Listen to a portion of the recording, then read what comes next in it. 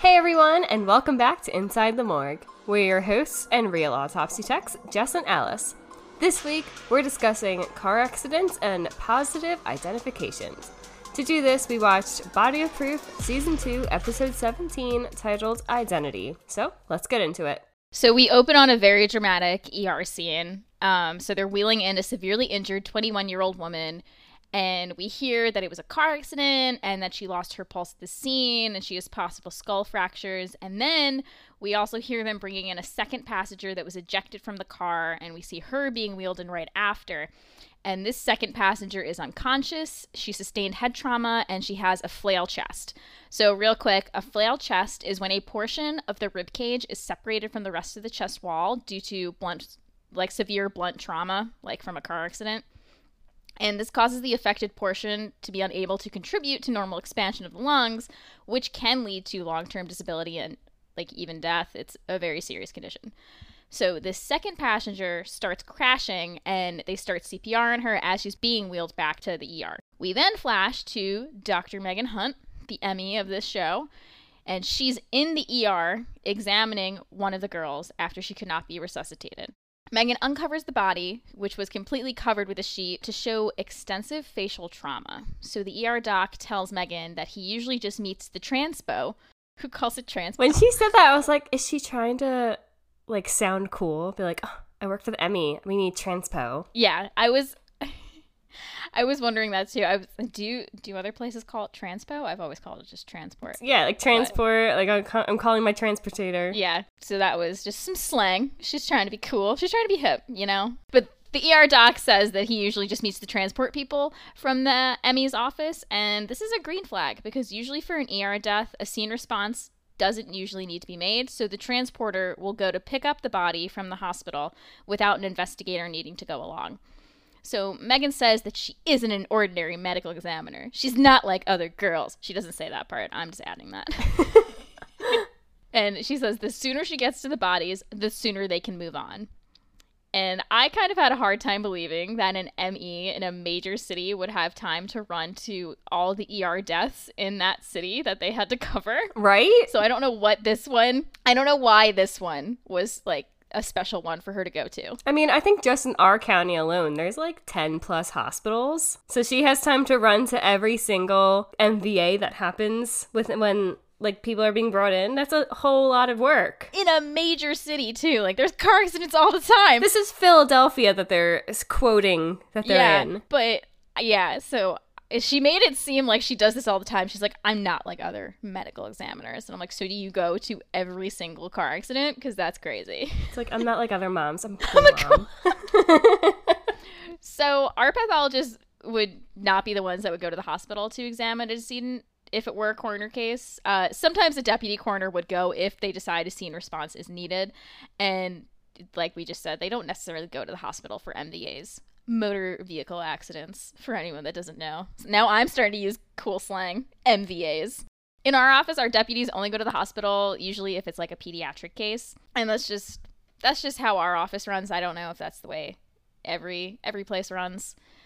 But Megan leaves the ER a little while later and is stopped by a man who asks if she's from the Emmy's office. He's the father of Donna, the woman who passed away. He asks if Carrie was drunk. Megan asks who Carrie is, and we find out that it was the other woman in the ER who was driving the car. Just then, we see a man who was sitting behind them with his wife in the ER get up angrily and confront Donna's father. So this angry man is Carrie's father, and he doesn't like that Donna's father is accusing his daughter of drinking and driving. The two men get into a physical fight in the ER, and Megan calmly walks over to a flower vase, takes the flowers out, and dumps the water on the two of them. I totally thought she was going to smash the vase on the floor. I thought the exact same thing. I was like, she's going to get broken glass everywhere in an ER while two men are rolling around on the ground. I didn't think she was going to smash it on them. I thought she was going to smash it next to them where this front reception desk was, just to get their attention. I know. I thought that too, but still the glass would shatter everywhere. The ER would hate her. Because, she's not like other Emmys. She just smashes glass everywhere. I'm just kidding. She's a cool Emmy. She's a cool Emmy. She says that Donna is dead and Carrie still might die. So if these two men want the truth about what happened to their children, they have to not kill each other before she can find out. And she walks out like the boss bitch she is. We cut to CSI and a detective investigating the cars that were involved in the accident. The investigator says that the geography and the skid marks indicate that the Mustang was the one that caused the accident. So when the brakes of a car are applied suddenly, the wheels of the car are locked and the car loses the ability to steer, and this car will then slide straight ahead. So skid marks are usually straight, which provide the evidence of the distance over which braking took place.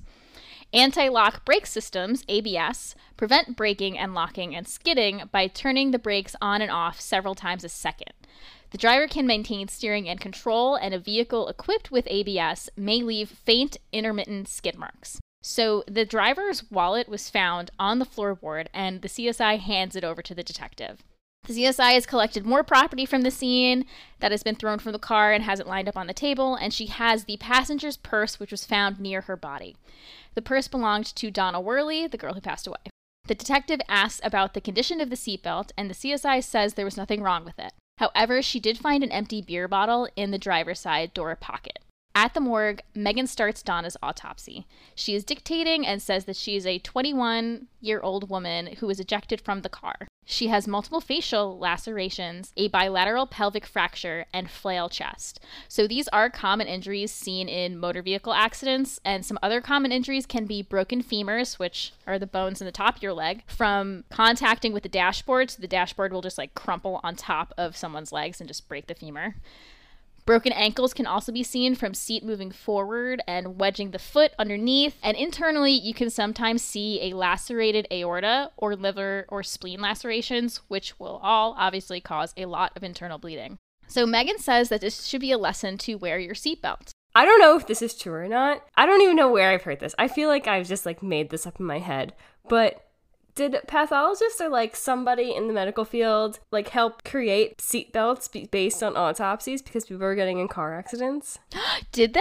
I don't know. I feel like I've heard that somewhere, and I don't know if it's true or not. And I couldn't find anything online, so I don't think it's true. And I think it's just something I made up. I was gonna Google it. Hold on. Who invented seatbelts? An engineer, George Cayley. Seatbelts were invented by an English engineer. He used on his glider in the mid-19th century. Not a pathologist.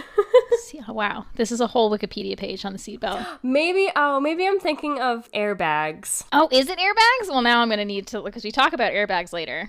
Now I'm gonna do some Googling. When it's not my turn to talk, I'm gonna do some Googling about airbags. So the tech notices an old scar on the decedent's foot, and he thinks it looks like it's from a past surgery.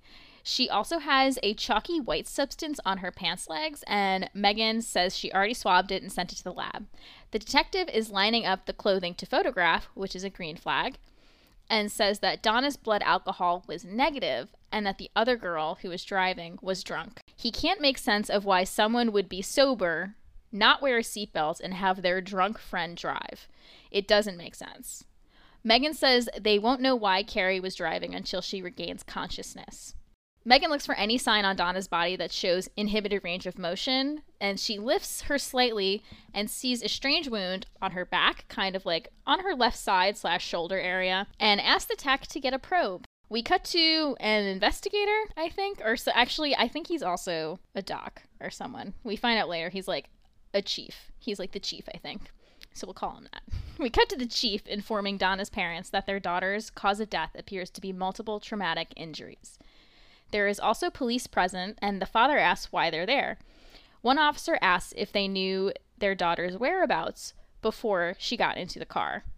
They say the driver of the car was underage, but over the legal limit for blood alcohol level. Donna's father says that Carrie, the presumed driver, was always dragging Donna somewhere against her will. The mother is furious and asks why police haven't arrested Carrie if she killed her daughter. The police say that if their information is correct, Carrie will be arrested when she regains consciousness.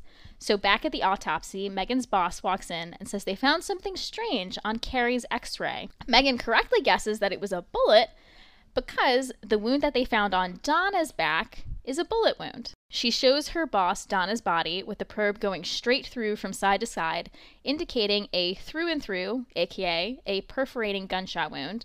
And Megan says this wasn't a traffic fatality. This was a murder. A murder. What murder? Sorry. I had to. Love it.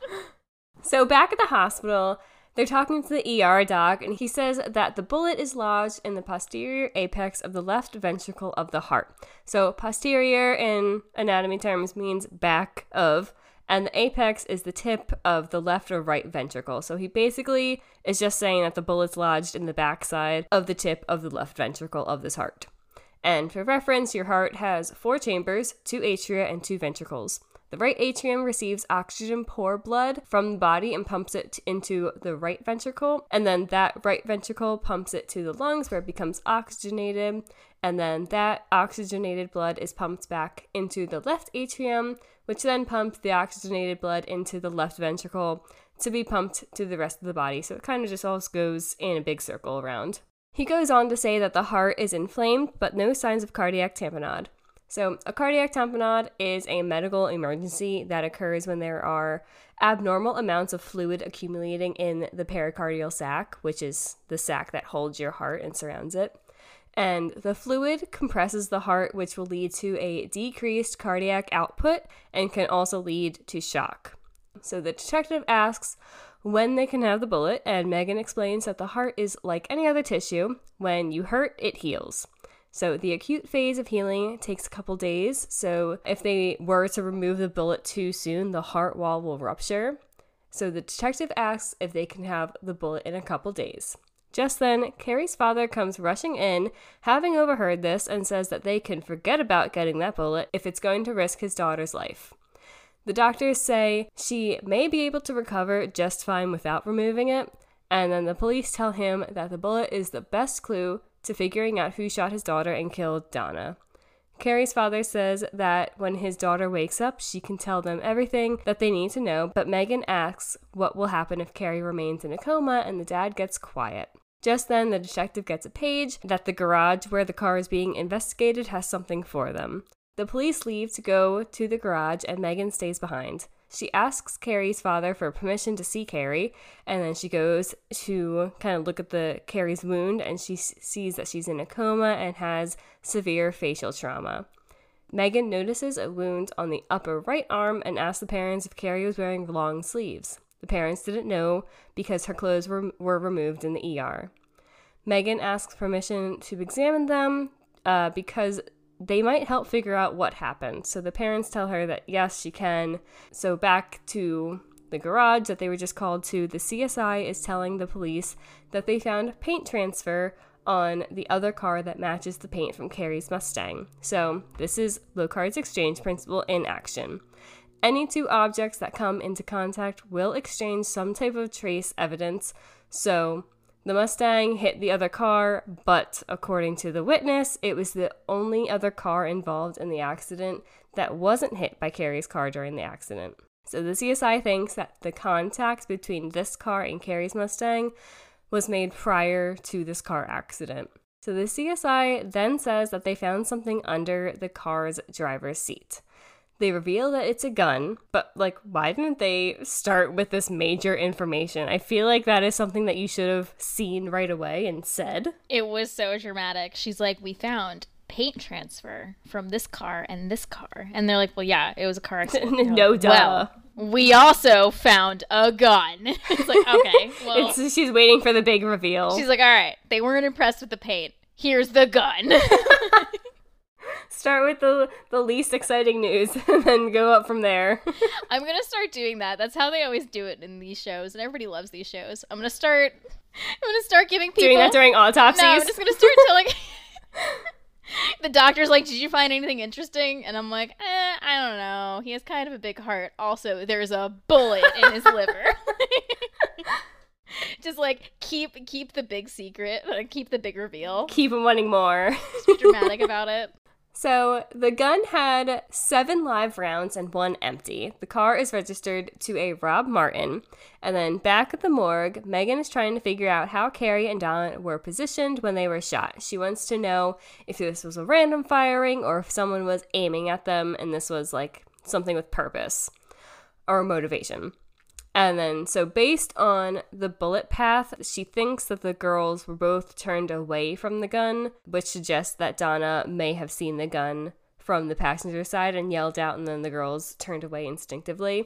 And I wanted to point out that I thought it was cool that her and one of like the other pathologist chief ladies there, they were reenacting and like moving in different positions, because that's what we do in the autopsy suite too. Like if we have a case where somebody was shot and there's too many holes and we're trying to like move the arm, and we're like, oh, it makes more sense if his arm was up like this, that you can see where the bullet path is going. Yeah, you kind of like reenact. And that's kind of like what they were doing. So I thought that was cool because that's kind of accurate. Yeah.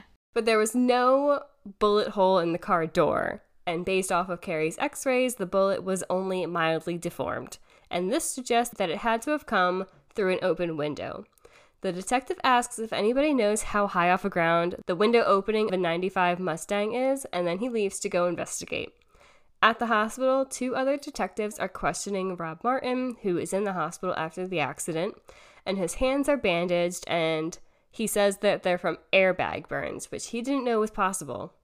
Which is possible. Also, wait, hold on. I looked up the inventor of airbags, and I don't think it's a Damn pathologist. Where did I find this information in my head?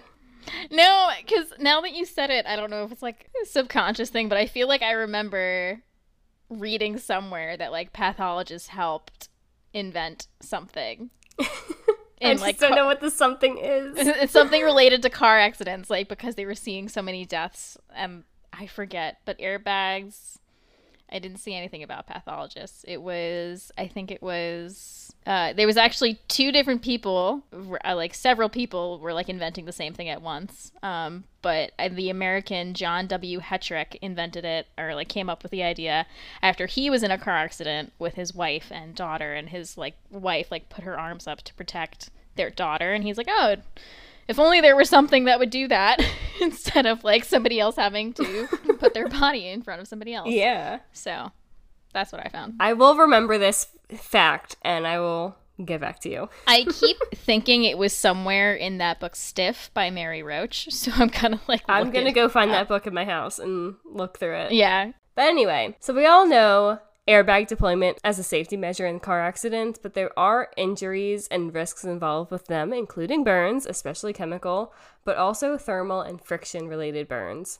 So the detective says that they won't be able to swab for gunshot residue because of his burns and his hands being bandaged, and they tell Rob Martin that they have evidence that the driver of the Mustang was drunk and that they sideswiped him before the accident, and then, so remember the paint transfer, and that they also know that both the driver and the passenger were shot. They also tell him that they found a gun under the seat of his car. He says that the girls did sideswipe him, and he did go after them, but just to get their license plate number. He claims he didn't touch the gun, so the detectives still need the bullet to tie Rob Martin and his gun to the shooting. Back in the morgue, Megan is saying that the wounds from the gunshot were survivable, and it was in fact the crash that killed Donna. A detective walks in and says it is unlikely based on the angle of the shot that the girls were shot inside the car through the window. He thinks they got in the car to get away from whoever was shooting at them, which would explain why Carrie would get behind the wheel of the car even if she was drunk, because they were both injured and running for their lives. This also explains the erratic driving and why they sideswiped someone before even getting into the major car accident. So they need to find out where the girls were before they got in the car. Meanwhile, the tech found out what the chalky white substance on Donna's pant leg was, and he says it's kryptonite, or the closest thing to it. I got so excited. My nerdy little heart was so excited when he's like, oh my god, it's kryptonite. I'm like, shut up. What? So he says a new mineral was recently discovered in a Serbian mine that almost exactly matches the chemical formula of kryptonite, which is sodium, lithium, boron, and silicate hydroxide. So this is a real thing. In a mine near Jadar, Serbia, a mineral with the chemical formula of sodium, lithium, boron, and silicate hydroxide was discovered. When a mineralologist, Chris Stanley, looked up this formula on the internet, he got a lot of hits, but mostly from the fictional material of kryptonite as described in the movie Superman Returns. This new mineral, however, didn't contain fluorine like in the movie, and it is white, not green. But other than that, it was a perfect match for kryptonite. How crazy would it be if Donna was Superman? She's Supergirl. The murderer is Lex Luthor. Oh my god. So this mineral was on Donna's pant leg, and Donna is a geology major at school and an intern at a museum, and this museum was the one that recently received a sample of this chemical kryptonite, and Megan asked the tech to check for trace on Carrie's clothing from the hospital.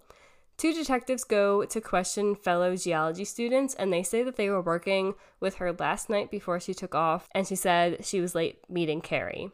They say that they were going to meet at a campus bar about 6 blocks away, but one student says that Carrie and Donna must have gotten their wires crossed because Donna left to go meet Carrie, and then Carrie showed up looking for Donna. And then after she realized Donna wasn't there, she left to go find her, so they're all confused about where each other are.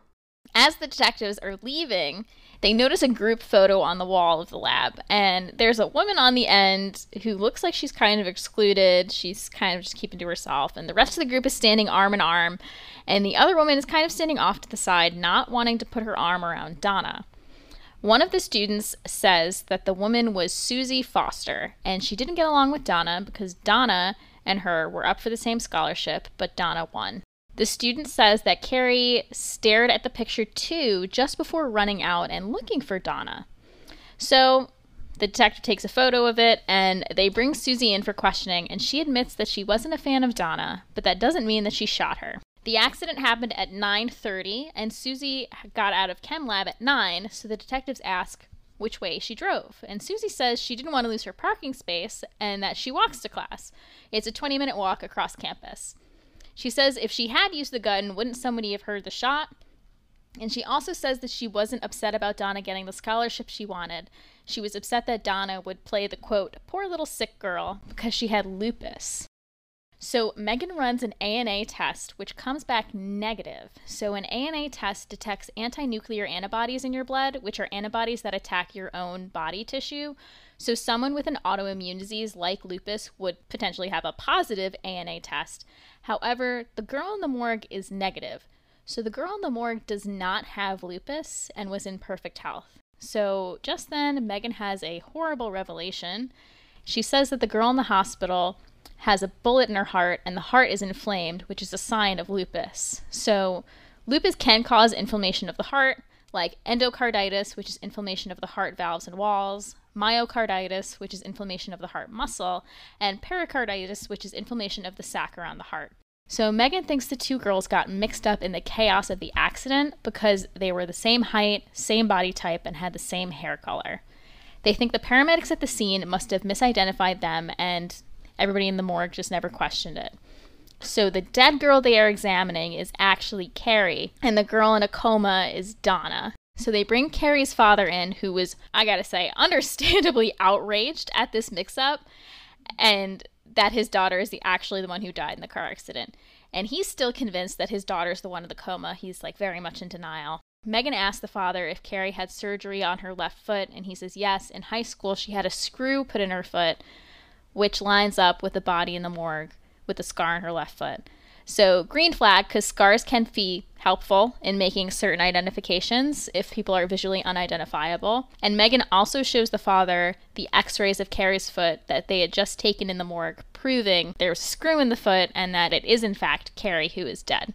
They explained that neither of the girls had IDs on them and that Donna's bag was found outside the car near Carrie's body, so they assumed that Carrie was Donna, and Carrie's wallet was found inside the car underneath Donna's driver's seat, so they assumed that Carrie was Donna and Donna was Carrie because their bags were switched, basically. Because the girls looked so much alike and had so much facial trauma, paramedics mistook the girls for each other, and it was the most tragic misunderstanding. He tells them to get the bullet out to find out who killed his daughter, but they tell him that it's up to Donna's family now if they will be able to retrieve it, and they can't force them to comply, just like they couldn't force him to comply when they thought it was Carrie with the bullet in her heart. He says that his wife collapsed at the hospital when they found out that there was a mix-up and that she has to be under sedation now. And he says that he will sue every last one of them for the horrors that he has been put through. At the lab, the tech is running trace on Donna's clothes from the hospital that they thought were Carrie's. And the tech says that her sleeve and the whole right side of her pants were saturated with diluted acetic acid solution. The tech says that it was a stop solution that is used to stop developing when developing photographs. Two detectives go to Carrie's off-campus apartment, and they find it odd that there are 4 locks on the door and bars on the window, even though she lives on the 2nd floor. They also find pepper spray in the drawer, so they think that she was afraid of someone. After talking to campus police, they find out that Carrie had a stalker. She got letters and secret photos of her sent to her, and one day she came home and swore that someone had been sleeping in her bed. I can't imagine that. That is horrifying. I can't, like, she lived alone, right? They weren't roommates in the show. She just, like, came home and was like, I think someone was in my bed. Like, that's... I think they were just best friends, but they didn't live together. Yeah. The police didn't do much because she had thrown out the letters and photos. They checked with all local photo processing places, but didn't come up with anywhere that had developed these photos of Carrie. They don't think Carrie told her parents because her father is overprotective and would have taken her out of school if he knew she had a stalker. Back at the office, they find out that Donna's heart had started bleeding the night before, so they had no choice but to operate and take out the bullet. So, the detectives finally have their bullet after it was removed, and they find out it's not a match for Robert Martin's gun. And no one saw Susie Foster's car on the highway around the time of the accident, so they think whoever shot the girls is whoever Carrie's stalker is. They think he took photos of Carrie, and Donna's clothing was covered in an acid bath that's used to develop photos, so they think the girls went to confront whoever the stalker was, and things got violent. They're also trying to figure out why the group photo of the geology students made Carrie stop and stare at it for so long before going to meet Donna and eventually lead to Carrie's death. Megan asked Donna's mother if Donna had ever mentioned that Carrie had a stalker, and the mother says no, but now it makes sense why Carrie never wanted to be alone and was always dragging Donna places. She also said she found something in Donna's room that might be useful, and it's a box of Carrie's things. She thinks that Carrie gave it to Donna for safekeeping, and Donna's mother had the box with her because she was hoping to give it to Carrie's parents, but things got heated between them, and Carrie's parents wouldn't take it. At this point, I told Jess this theory before. I thought that Donna was going to be revealed to be the stalker because she had like this box of Carrie's things under her bed, but I just watched too much of the show You. But, like, he has boxes. He has, like, stalker boxes for everyone he stalks. Honestly, that thought also crossed my mind when I was watching this. But then she pulls out this, like, really nice engraved box that says, like, Carrie on it. And it's, like, a beautiful wooden box. And I'm like, that'd be crazy. Like, in You, it's just a shoebox for, like, each person. Like, can you imagine if in the show You, Joe had, like, an engraved box for everyone he stalked? Aww. No! Aw, he's a stalker! But then she'd be like, look, I made this for you. Jessica, please, no. It would be a box of bloody tampons. He collects tampons, remember? It's gross. But then it wouldn't be... It's not I guess, like cute things. It would be more suspicious if he did have engraved boxes. And that's why he uses shoe boxes. Yeah. Sorry. You said, aw. So, Donna's mother thinks that Carrie gave Donna the box for safekeeping. Megan looks in the box and finds photos and other keepsakes. She finds a small envelope labeled dorm key with a piece of what looks like some kind of tape, like just like film or like dirty tape inside. I don't know what was used, but it was something used to collect some kind of evidence. It's weird. So back at the lab, the tech looks at the group photo of the geology students and points to one guy in the photo and goes, "That's the stalker." And he assumes this because he has a t-shirt on for the Arbus Center, which is an artist commune downtown that develops their photographs manually. The detectives go to the Arbus Center with their guns drawn, and they find all these photos of Carrie on the wall, hung up all over. Does nobody else use this center? Right. Or did they ask? Is this an independent room that is locked most of the time? Yeah. Is it like a room at the Arbus Center, or is this like the whole center? Because it's just full of photos of Carrie. Like, nobody thought this was suspicious? Nobody else think this was weird? Did nobody think this was weird? Like, they were like crazy photos. So there's also photos of who we know now is Donna in her hospital bed, but the stalker doesn't know that and thinks that it's Carrie in the hospital bed. So the detectives now have to rush to the hospital because they think the stalker is going to try to kill Donna, thinking that it's Carrie. So Megan's at the hospital using the hospital microscope without permission because she's Megan. But she's a cool mom. She's a cool pathologist. He comes in and she's just like, I'm not like other Emmys. Let me do my thing. But literally though, he's like, what are you doing? You can't be using this. And she's like, I'm solving a murder. And he's like, okay. A murder. What murder? He's the best guy around. What about all the people he murdered? What murder? Sorry. We quote TikToks too much. I just almost said Vines because I'm ancient. Possible red flag.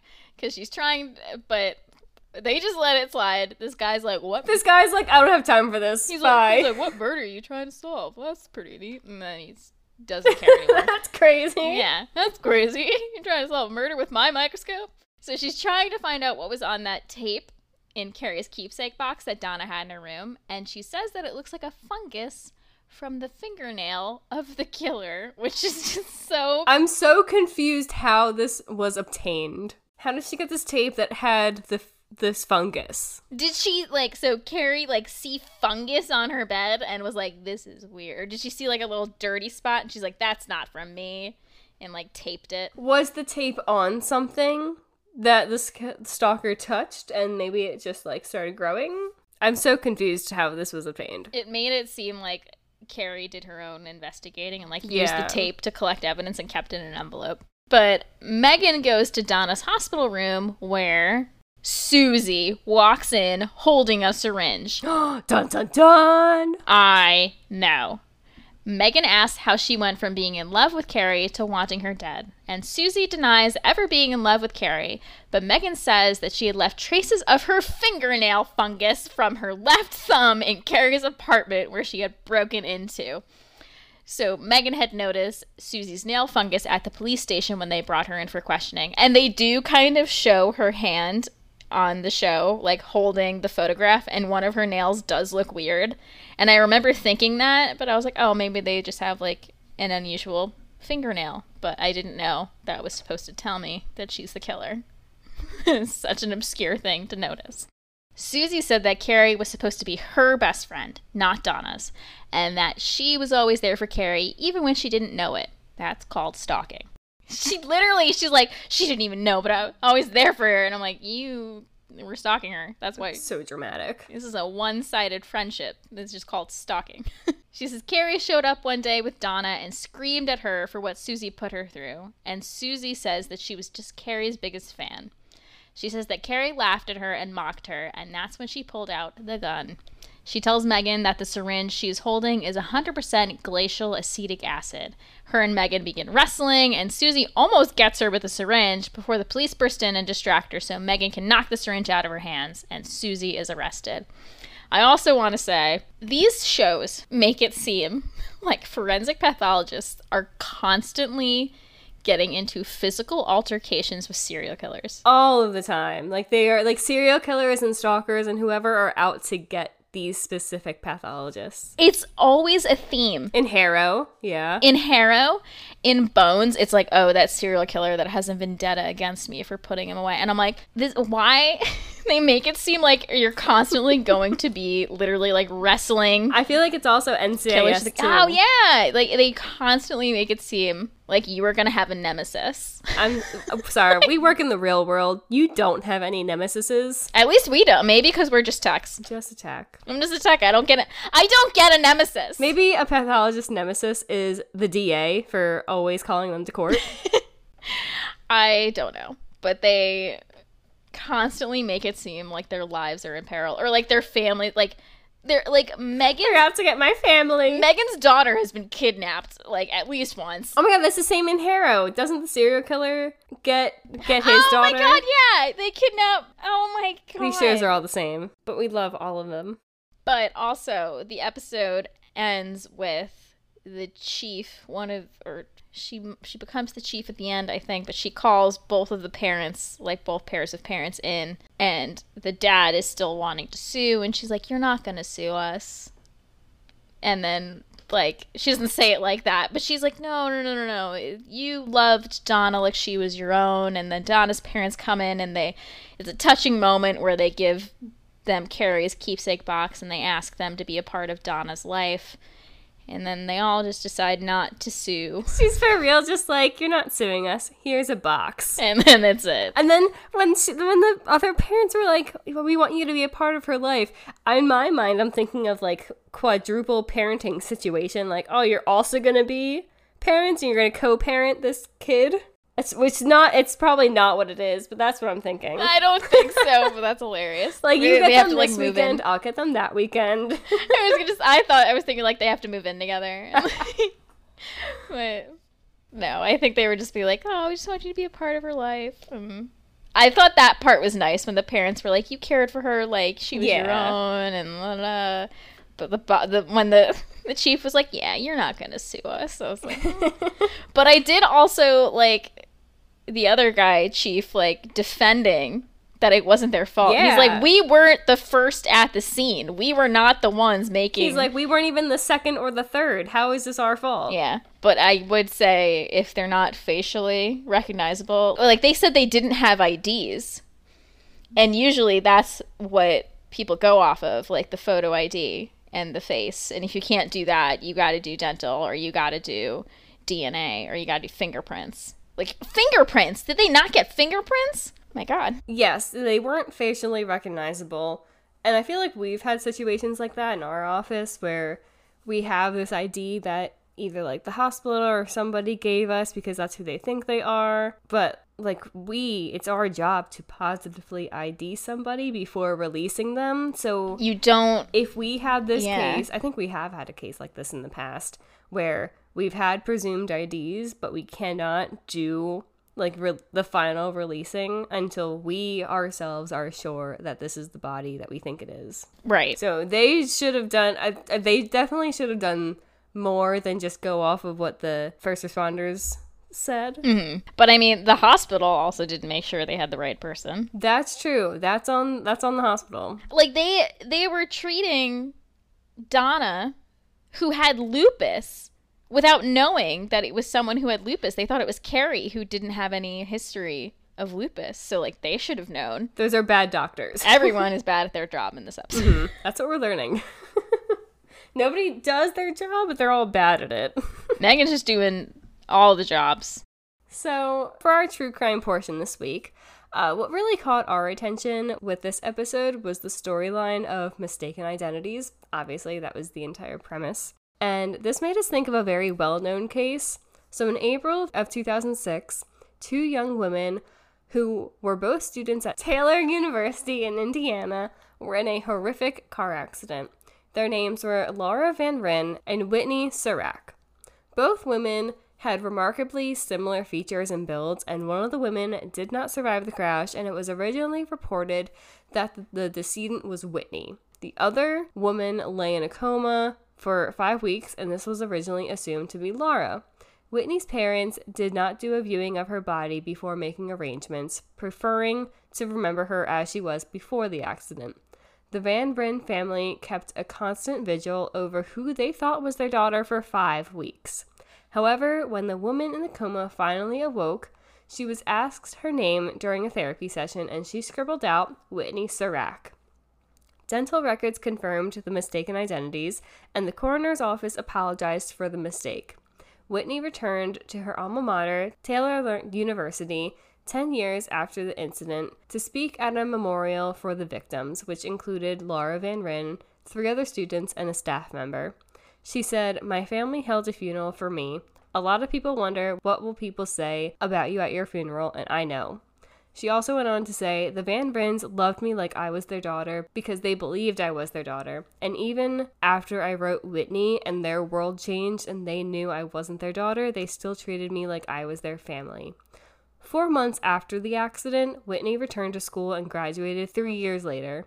She said going back to school was difficult, like she wasn't the same person.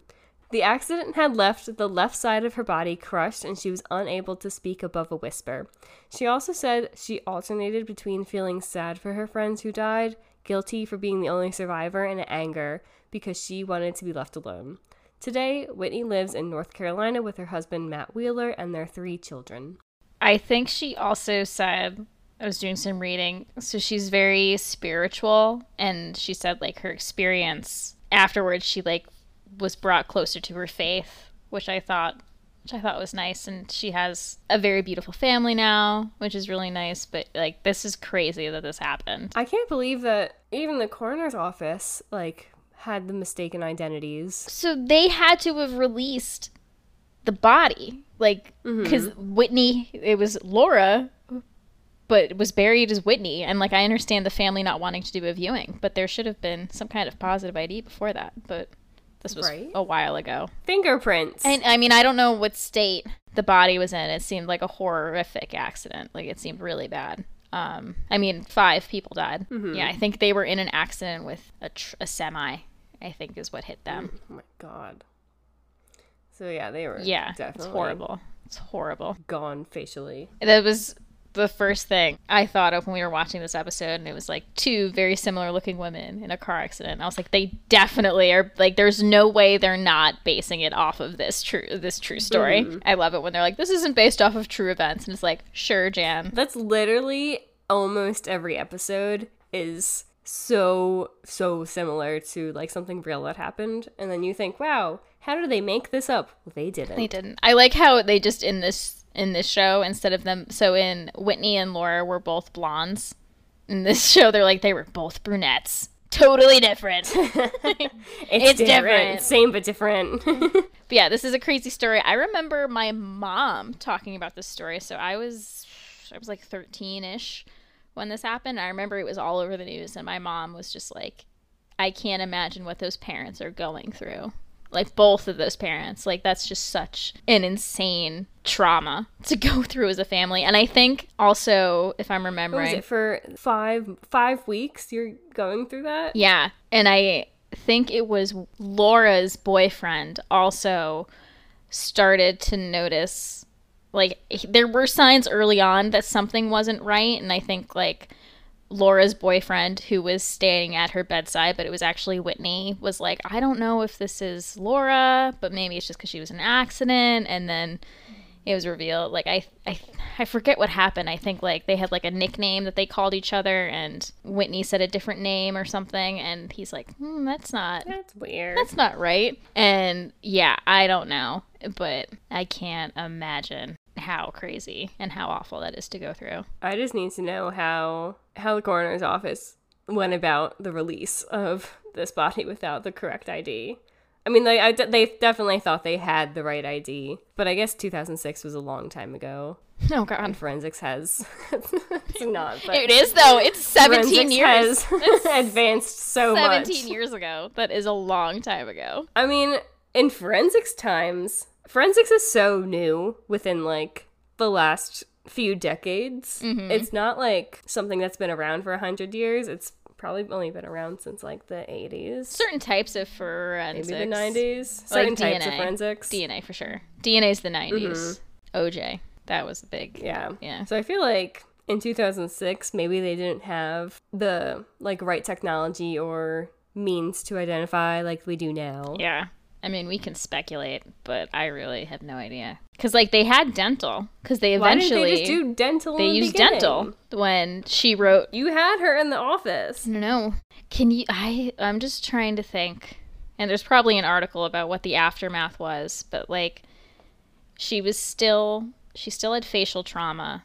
And she wrote that her name was Whitney. But she couldn't really speak. And so they had to, like, exhume Laura's body, who they thought was Whitney. So, like, they still probably weren't totally 100% sure until they got the dental. And, like, I don't even know. Like, that's... Yeah. God. I would recommend reading more about this case, you guys, because it's insane of a story. Yeah, it is crazy. So, to end this episode, we tallied a total of 3 green flags and 1 red flag. So, in our opinion, this episode of Body of Proof does pass in terms of forensic accuracy. Thanks for listening to this episode of Inside the Morgue. If you enjoy our podcast and want to learn more about forensics, keep on listening. You can find us on Instagram at Inside the Morgue Pod and DM us with any episode suggestions you may have. We'll be back next week for a brand new discussion. Bye!